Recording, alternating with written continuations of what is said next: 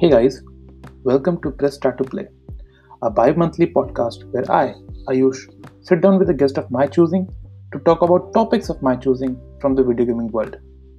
You can find us on Spotify, Google Podcast, Apple Podcast, and every other place where you get your podcasts. If you like what you hear, do subscribe and send us a 5x5 will recommend rating. See you on the other side.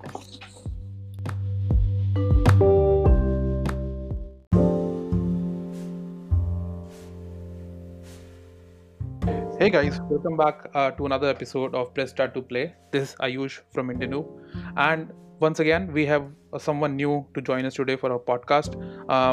Sailesh is today here with us, joining us all the way from Gurgaon. So Sailesh, say hi to everyone.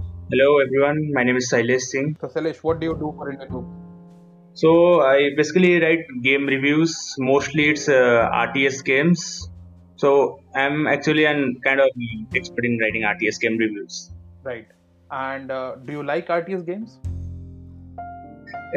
It's not about liking because I mostly end up making bad decisions, and as a result, my entire team or whatever kingdom, whatever is there, it gets destroyed in most cases. So I'm actually pretty pathetic at playing RTS. I see. And what game are you playing right now? Right now, I'm playing Wolfenstein Youngblood and Life is Strange 2 side by side. I see.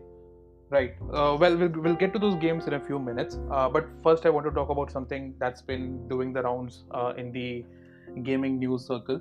So ESA, the company behind E3, that's the Entertainment Electronic Expo, is in the news, and not for good reasons these days. It's because they have leaked a list of all the registered press in attendees of the event this year on their site. So it was captured by one of the YouTubers first. It was noticed by one of the YouTubers first, and then the entire incident caught fire, and all big websites picked up on it. So did you hear about that, Sailesh? Did you hear about that incident? Yes, I heard it about yesterday. So it was most like 2000 employee details, including phone numbers, address details, perhaps account numbers were leaked. So how it actually got leaked?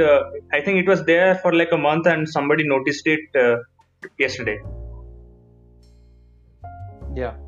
So basically, whenever you go to the portal, the E3 website, and there is a list of there's a link which takes you to all the registered attendees of the event. Now, ideally, that list should only show the names of people who are attending, or maybe just the organizations who are going to attend. For example, IGN or GameSpot. But when you click on that link, it gives you an access to an Excel spreadsheet which has the not only just the company names, but the people attending from those companies, their phone numbers, their email addresses, and in some cases where individual YouTubers and streamers are involved, they even have home addresses of those people registered on that Excel sheet. So it obviously became a huge issue, as it is, because privacy and data, privacy and your identity online is a big deal right now, and to have them shared across the internet in such a blatant manner is not good. And yes, as Sailesh pointed out, that information was available on the internet for almost 3 months before it was noticed, and so we don't know if that information was used for malicious problems. But once the news broke out, ESA did clarify. Sailesh, did you hear about the clarification from them? No, the clarification I have not about, but one thing I like to point out: the mostly those details were leaked, which are anyway which will anyway be publicly available, like phone number and addresses, because those are, for example, someone has a social media account and phone number and addresses will be anyway present in there. So this is not exactly a private information about the individual attending E3. So what should all the hue and cry regarding it? Well, it's more about let's say Jim Sterling, right? Let's say he was one of the attendees of the show, and he was supposed to share his personal phone number or personal email ID with ESA so that he could attend the event. Now someone who does not like his content can use that information to send spam at him. Before that, he was only facing spam, on his YouTube channel only, right? But now he's going to he can get, Spam is in inbox. yeah, he could be spammed, right? So he could get all of this information, all of this spam on his personal email, on his personal phone number. People can call him and that kind of stuff. And I'm not sure how extensive that list was, but Keanu Reeves was also an invitee at E3, right? We all saw that huge Keanu Reeves movement on the Xbox store. So maybe if he was on that list, who knows? Someone could get Keanu Reeves' phone number and email ID, and just pester him with all these kinds of stuff. So it's What if he's on the list? What if he's actually on the list, and who knows? Keanu Reeves could be name could be out of this 2000 contacts. exactly, yeah. That's the point, right? Like, the point of contention here is not that the Keanu Reeves' name was on the list or not, but the point of contention is that if it was, it could potentially lead to breach of security and breach of trust. So basically, following up on that, so ESA did take that link down, and they did bring that document down, and they also issued a statement and an apology yesterday. Basically, and this is just a quote to quote from that text. So they read: the Entertainment Software Association, that's the ESA, was made aware yesterday of a website vulnerability on the exhibitor portal section of the E3 website. Unfortunately, a vulnerability was exploited and the list became public. We regret this happened and are sorry. And then they basically go on to explain why that list was available. So we provide ESA members and exhibitors a media list on a password protected exhibitor site, so they can invite you to E3 press events, connect with you for interviews, and let you know that they're showcasing. For more than 20 years, there has never been an issue. When we find out, we took down the E3 exhibitor portal and ensured the media list was no longer available on the E3 website. And they go on to again apologize and say we are sorry. So basically, so you're right. So there is two sections of this. I understand the problem, like why it's an issue. It is a big issue, and why ESA should be held accountable. On the other hand, I also see your point that it's like, at the end of the day, it's not really tough to get the email IDs and the phone numbers of the people whose details were shared on that portal, right? Or on that list. Like, with the exception of a few celebrities and a few other people who would like to be keeping their life private, most of the information of most of the people there would be easily available, right? So what's your final take on this, Salish? So it is not as grievous situation as similar to Cambridge. What Cambridge Analytica did with the Facebook details of thousands of its users. So that was a pretty much dangerous situation compared to what happened yesterday. So there shouldn't be much hue and cry regarding this, because at the end of the day, those are normal information that can be readily available. You're talking about spam and phone number details and private emails. Those are private information, but people normally use their official mail ID in any official events. So I doubt anyone would have used their private emails. That's a good point, actually, and you're right. Like, I don't use my private emails when we are registering for events, right? So we use the official email ID for our website. So I think that's a good point. And like I said, and when you're a YouTuber or when you're a streamer, right? You're already out there. You're already out there on Twitter, Facebook, Instagram. So if a person is interested enough, he may be able to find the details that are required to access you. But having said that, it would be better if ESA learns from this, or any other portal learns from this. Gamescom, E3, San Diego Comic Con, all these conventions learn, and they're able to add more security to this information, because you never know, what, where, and how this information might be used, right? Basically, like watchdogs. Exactly. We're living in the Watch Dogs world, right? Yeah. By the way, are you excited for the new Watch Dogs that will come out? The Legion, yeah, it's honestly, if I think, first it's an Ubisoft game, so I doubt they will be pulled up such an ambitious project, because what they said is we can recruit any NPC we find in the city. So considering all the glitches and bugs that Ubisoft game normally has, and the city will be having like tons of NPCs which will be able to recruit. Is this really true? I mean, it sounds very ambitious. I agree. I think it will be like somewhere around, let's say, there are around 100, let's say, people that you can recruit in a map. That's going to be more like the idea. I think it's going to be more like, XCOM, let's say, spread out in a where you can hire or recruit different kind of agents with different skills, but it's not everyone. Like, I don't know what's the spread of XCOM and how you recruit agents there, but I think it's going to be in that vein, basically. Mostly it will be like, I think you remember the game Freedom Fighter, where we have a certain charisma level, and on the basis of that we recruit freedom fighters to fight the Russians in New York City. Yeah, I have played that game. Yes. Yes, so I think the Watch Dogs 3 will be having some kind of such a charisma meter on the if it gets filled, so we'll be able to find new recruits around the city and something like that. Yeah. Well, after that E3, we have not heard anything about Watch Dogs Legion in a long time. Yeah.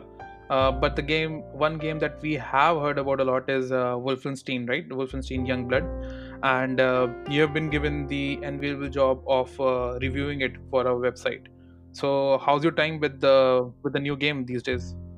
Well, there are actually two sides of this coin. The gameplay is awesome and it's quite fast paced, similar to old Wolfenstein games. But the storyline and the cutscenes and the constant, I mean, we play as two girls who are basically like teens, edgy teens. So at every point in this game, they will be having like a bro conversation, and it gets on my nerves sometimes. The gameplay is cool, no doubt about it, but their constant bantering, it gets a bit annoying. And all the cutscenes, in every cutscene most of the characters are females. The NPCs are females, the guys who give quests are females, the main character is female, apart from the other main character who is vanished, and where we play as his daughters and we are supposed to find him. So I think it is one of those rare games where the male content is like 30% and female content is like 70%. I have never seen any game like this before. Hmm. How long is the game? Did you think it was too short, too long? As, as far as played, I think it's like a medium range game. Let's say 6 hours or 9 hours max to max.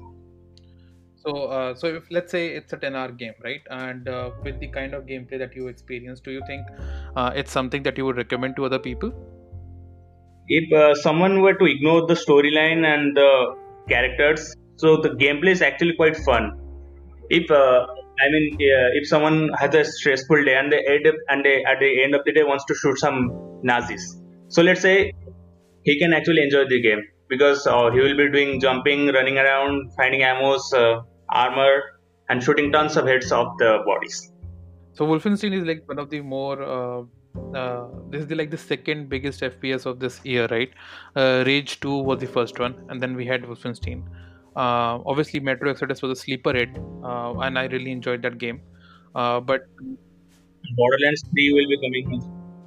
Borderlands 3 will be coming, but that's more like that's. I don't think that's like a proper first-person shooter. Like it doesn't.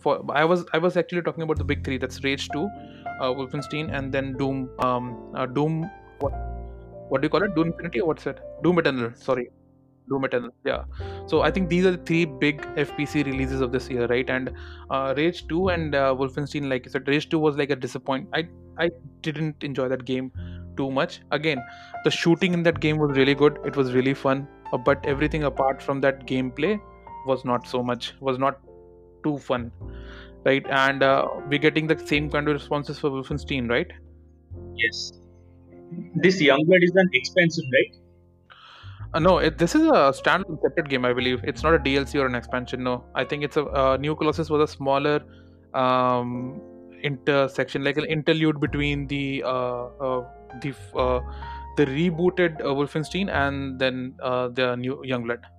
Actually, it will be like rebooted because I remember there was an Wolfenstein game from Activision. Sometime it came around 2007, I think, by Raven Software. Yeah, that was another. That was the original reboot, and Bethesda later purchased the IP, I think, to reboot it. Yeah. This is the second reboot that Wolfenstein has gone through. I actually played that reboot too, and they like this. The Bethesda reboot is more about alternative reality. Nazi have taken over.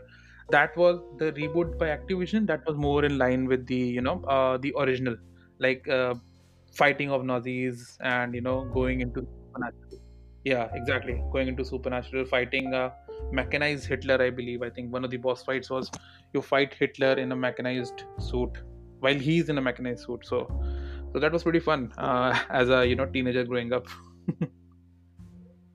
Right. So talking about reboots, man. As we talk about, like, Wolfenstein is one of the games that has been rebooted multiple times. And we are living in the age of nostalgia where games are being remade, remastered, and rebooted all the time. Having said that, are there any games on your list which you would like to see rebooted, brought back to life? For starters, the only game that comes into my mind is System Shock 2. So System Shock 2 was basically like the, what do you say, the prime game from which everything else was derived. Deus Ex came from System Shock 2, Bioshock, Prey, Dishonored, Thief, every single thing came from System Shock 2 and its mechanism. So that game should be rebooted in with modern graphics and because the open-ended level design was awesome, both in Deus Ex and System Shock games. So nowadays, in many games, we find the levels are mostly linear or like hand holding. Too much hand holding is there. In current Deus Ex games, it's actually linear levels with more vents to circumvent our enemies. So in older days of games, less vents were there and more open-ended nature of the level was there. Like we can hack some gates, we can bribe some guards, we can arrange some boxes and find an alternate path. But in modern Deus Ex games, that thing is minimal. It's mostly vents. We crawl through vents and all to circumvent those guards or any enemy that's out there. Dishonored did a perfect thing in case of multilinear gameplay. However, the same needs to be incorporated in more and more games. That's what I feel. Mm. And do you think, like, if we do get a reboot of System Shock 2, would you like the same story, like the same System Shock story again, or would you like a variation or like a retelling of the of that scenario or that situation? This is my personal take on it. Most people haven't played System Shock 2. Honestly, what I say, the people of my generation have not even heard of that game. So if we preserve the original story with modern graphics, so they will get to. But that's a catch. The thing in System Shock 2 is the main villain that has a god complex, which has been recreated in many animes and movies time and again. So if we change the story a bit and give it more depth instead of god complex character, like Shodan was a god complex character. So if we give it in a more depth, uh, more modern gen gamers will appreciate that kind of storytelling, I think. Right. So yeah. So I'm one of the few people, like, or one of the most people. I'm part of the majority who have not played System Shock 2. But I've read so much about it, and I've read so much about the influence of that game on the video gaming genre that it has spawned. So yeah, I think if there is a reboot for System Shock 2 for the PS4 and for the PS5 or whatever, I would be all hands, all ready to play that game, because when BioShock came out, I didn't play the original BioShock because I was in a weird place that time. But when I got the remastered collection on the PS4 for the BioShock, I played that game, and that fortunately the game was never actually spoiled for me. So when that moment came for when would you kindly moment, or that would you kindly twist came finally upon me, I was really impressed by it. So there is definitely a justification to reboot games which are cult hits, which did not get a proper box office thing, or were not commercially successful at that time, but were a huge influence on the video gaming culture overall. So apart from System Shock 2, any other game that you have on your mind which should be rebooted? What about Ocarina? Ocarina of Time. I've never played that game, but I've heard many people saying that it is like one of the best RPGs out there. Reboot means with modern graphics, right? Or they will preserve the original polygons, low poly assets of the old times and just remaster it into modern graphics. You mean a proper reboot, like Final Fantasy is getting? Final Fantasy 7 is a good example. I think that's how a game should be done. If it is being rebooted, I think they're doing a good job with it. They have not only upgraded the graphics section of it, they have also fine tuned the gameplay aspect of it, and dividing it with chapters and whatnot. So I think like it has to be a different approach, right? Because with Resident Evil 4, right, that's the same game. It's when it came to PS4. And Resident Evil 4 right now is one of the few games that is available on all platform. I don't think like you will be hard pressed to find a platform on which you cannot play Resident Evil 4 right now. Right? So but yeah, I think it's right now it's like the Skyrim of Square Enix. But yeah, I think every time you reboot something, you should also bring something new. So for example, the Wolfenstein reboot, right? The reboot by Bethesda was great because it took that BJ Blazkowicz timeline and that history and put a new spin on it, that now you're working in alternate history and suddenly it's a franchise. It sets itself apart from Doom, it sets itself apart from Rage, it sets itself apart from Halo. It becomes a completely different imaginative world, right? And that's what reboots should do, right? Another game that I like to see rebooted is the Prince of Persia series. I grew up with that series. This is the Dark Prince saga. So Prince of Persia Warrior Within, Prince of Persia, the two, yeah, and that time and the Sands of Time, like the Sands of Time saga. While I was growing up, the Prince, Kratos, and Master Chief, like they were the three big video game protagonists that really influenced my video game experience that time. And Kratos was recently rebooted. It's like a kind of soft reboot, but still a sequel. But the series was rebooted in the sense that Kratos was presented in a different fashion. It was a different. It was more of an adventure narrative game than an action button smash 'em up game. And it just felt the right kind of reboot. So I want something similar for the Prince. I don't think someone should give him a son and take his story through. But I also don't want to see like this soft half-assed attempt that was made during that the last reboot that the Prince had, where the Forgotten Sands, exactly. So I hated that game, and it physically hurt me every time. I Every second of that game I played, it physically hurt me. Like I could feel something, a big part of my childhood dying while I was playing that game. So yeah, I want that series to be rebooted. Older Prince, broken and tired and done with all the stuff, and then he has to get into a challenge. I'd love to see something like that, like an old Altair from Assassin's Creed. I want to see something similar done with the Prince. So actually, if you notice the storyline at the end of the Two Thrones, there are two princes. The Dark Prince resides within the prince's body, and then he will be talking to Farah, and he will be telling the story, and that story is actually the beginning of Sands of Time. So till now we have not even heard what happens to the Dark Prince. So if a reboot will be happening, it should be more like a sequel in which the prince fights that alternate personality residing within his body. Yeah, I think like there is narrative to be told with older heroes. That was one of the most interesting things that I liked about the Diablo 2 narrative. The villain in Diablo 2 narrative is actually the hero of the first one. So, and that that twist or that thread of narrative always interested me very much. In Prototype also something similar happened. Alex Mercer became the villain in the Prototype 2. Correct. That is correct, and that's an official sequel, right? So, and that is true. Alex Mercer became the villain in the second one. I think Crisis also had similar situation. I'm not sure if that's entirely correct, because No. Crisis in all the Crisis games, the hero was the the good guy only. Yeah, the The Prophet was actually in the first game we're playing as someone called Nomad who was wearing a nano suit.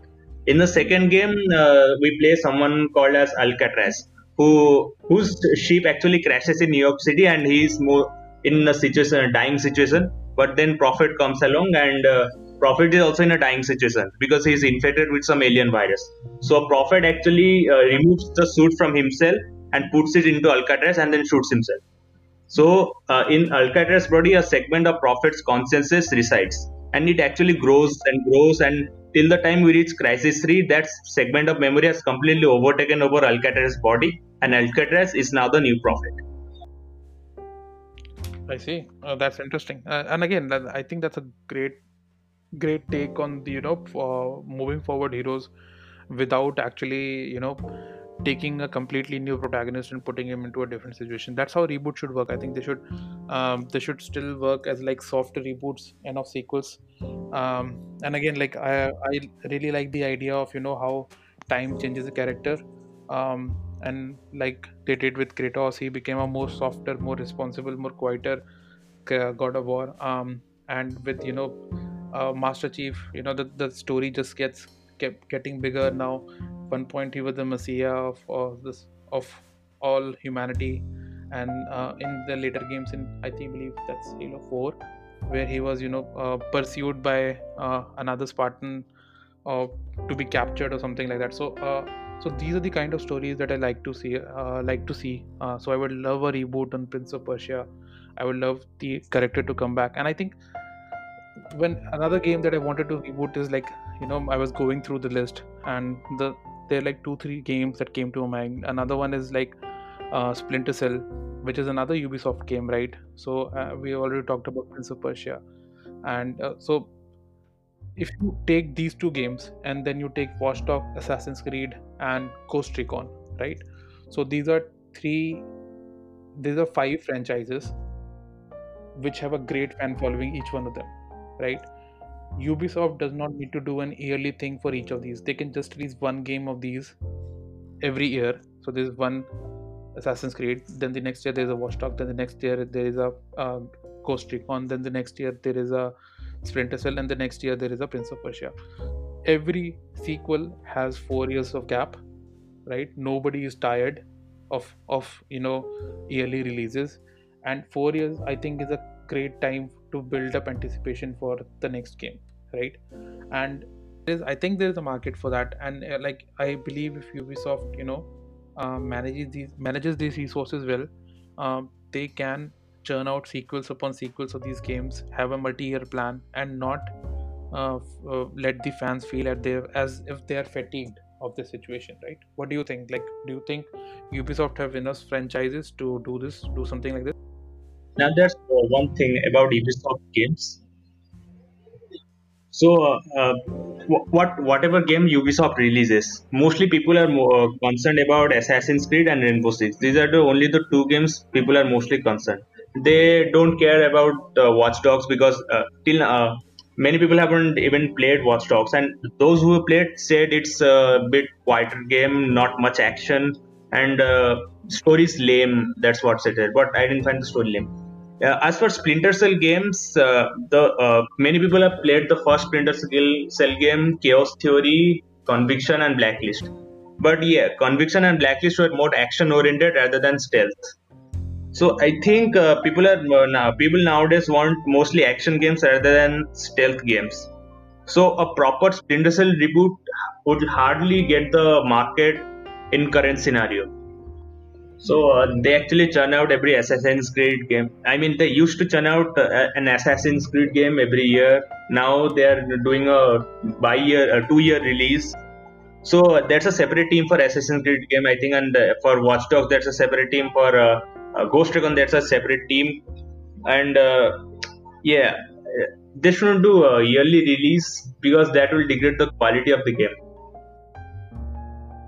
So we've talked a lot about different kinds of games that we would like to see rebooted. Is there any game you think is like perfect in every sense and should not be rebooted? If a game is perfect in every sense, so it needs to be preserved across generations. For example, the first Deus Ex game was completely perfect. but the current gen people haven't even played, and for them the first Deus Ex game is actually Human Revolution. So the game which is perfect actually needs to be rebooted to preserve the original mechanics and carry it across generations. That's a good point. Lots of games, which are milestone games, in the history of video gaming industry, and but they don't translate so well to the generation, to the new generation, right? For example, like Half-Life 2, right? That game, when you were a part of the generation, yeah, when you're part of that generation who saw Half-Life 2 release and you had not played, like, during your lifetime, you saw that release during like your lifetime, you played that game and your mind was blown. Now if you go back to that game, like if you give that game to a person who has already played it, played games other than Half-Life 2, up to 2005 or 2015 or 2019, right? And they will not see what's so revolutionary about Half-Life 2, right? And it does not translate that well. But if we do that, right? So if you reboot that game, even its entirety, right? Do you think it's a good idea to reboot such games because they will not translate so well to the future generation? It's a tough question because the market scenario constantly changes. For example, right now people are mostly focused on battle royale. We have car battle royals, we have melee battle royals, we have gun battle royals. So I think that, the hype will remain for a certain amount of time, and then people will succumb back to Dota and Counter Strike PvP. So people actually want fast-paced action, quick pleasure, because yeah, that's how the society is now. So slow-paced games like Splinter Cell needs to be reincarnated to be more fast-paced, and that's how we got Splinter Cell Conviction and Blacklist. So I highly doubt games like Half-Life 2 and System Shock 2 will gather any more fan base than the original people who have played the original. Mm. So in that case, I think then they should stay where they are, right? They should be just preserved in that format. Yeah, they can actually remaster it, not reboot it with entirely new stuffs. They can remaster it with better graphics or more reflection, shadows, lighting, etc., and release it. Because I think that would be a little less costly than rebooting the entire thing. Mm. I see. Well, we're talking about remastering, right? So the original Diablo, that is now playable as a completely in-browser game for free. So a team basically just bought all the code from Blizzard, and they created an in-browser game, which plays the entirety of Diablo experience in your browser. Well, not entirely. There are some parts that you cannot do. You can only play as the warrior, and there's some NPCs that you can't talk to. But the essence of that experience, the killing and the looting and the shooting, is all there to be played on the browser. So someday maybe we can get to play Half-Life 2, System Shock 2 on the browser. That's the future Stadia is working towards, maybe, right? Anyways, so after all these tough questions, the toughest question that I'm going to ask you, Suresh, is at the end of this is, do you think Half-Life 3 will come out while you're alive? I think they have hidden Half-Life 3 in Area 51.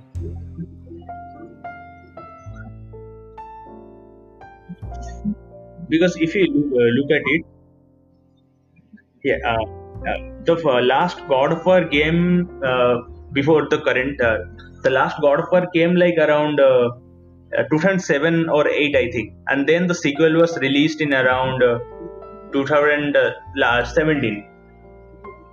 So yeah, forget that. Yeah, if you look at Beyond Good and Evil from 2003 to it hasn't been even released. It hasn't been yet announced. So I think there is hope for Half-Life 3 because as long as Gaben is alive, we might get a sequel.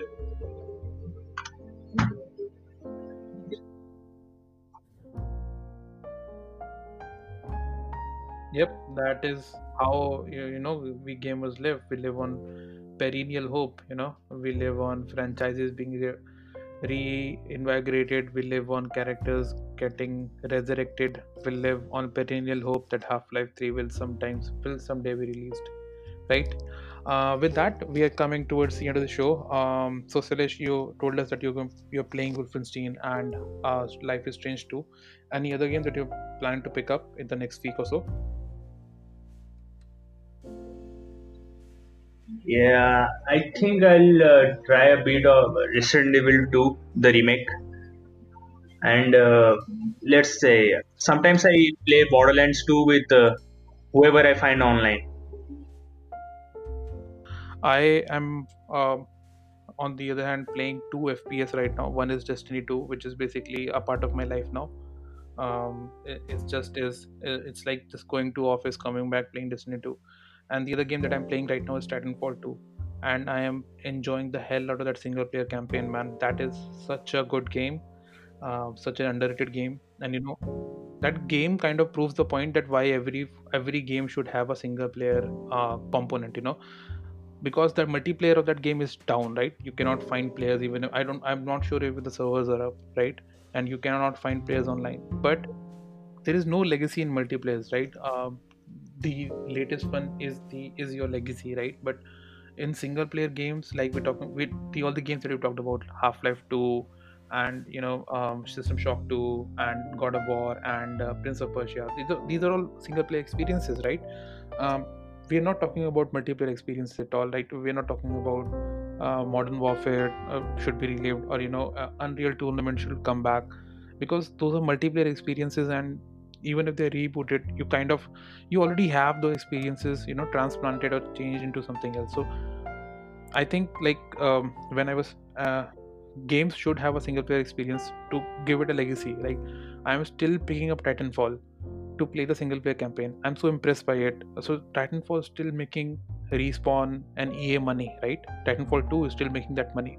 A multiplayer game, on an only multiplayer game, will not be able to do that, 6 months down the line, right? Yeah, exactly. It has a shelf life, right? 6 months, 8 months, if you're lucky, an year, right? Um, so I'm really impressed with Titanfall 2.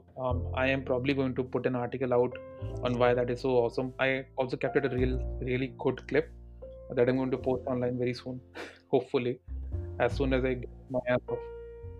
So yeah, so with that, I think we are coming to the end of the show. Uh, Thank you, Suresh, for taking out the time to join us and talking to me. Thank you.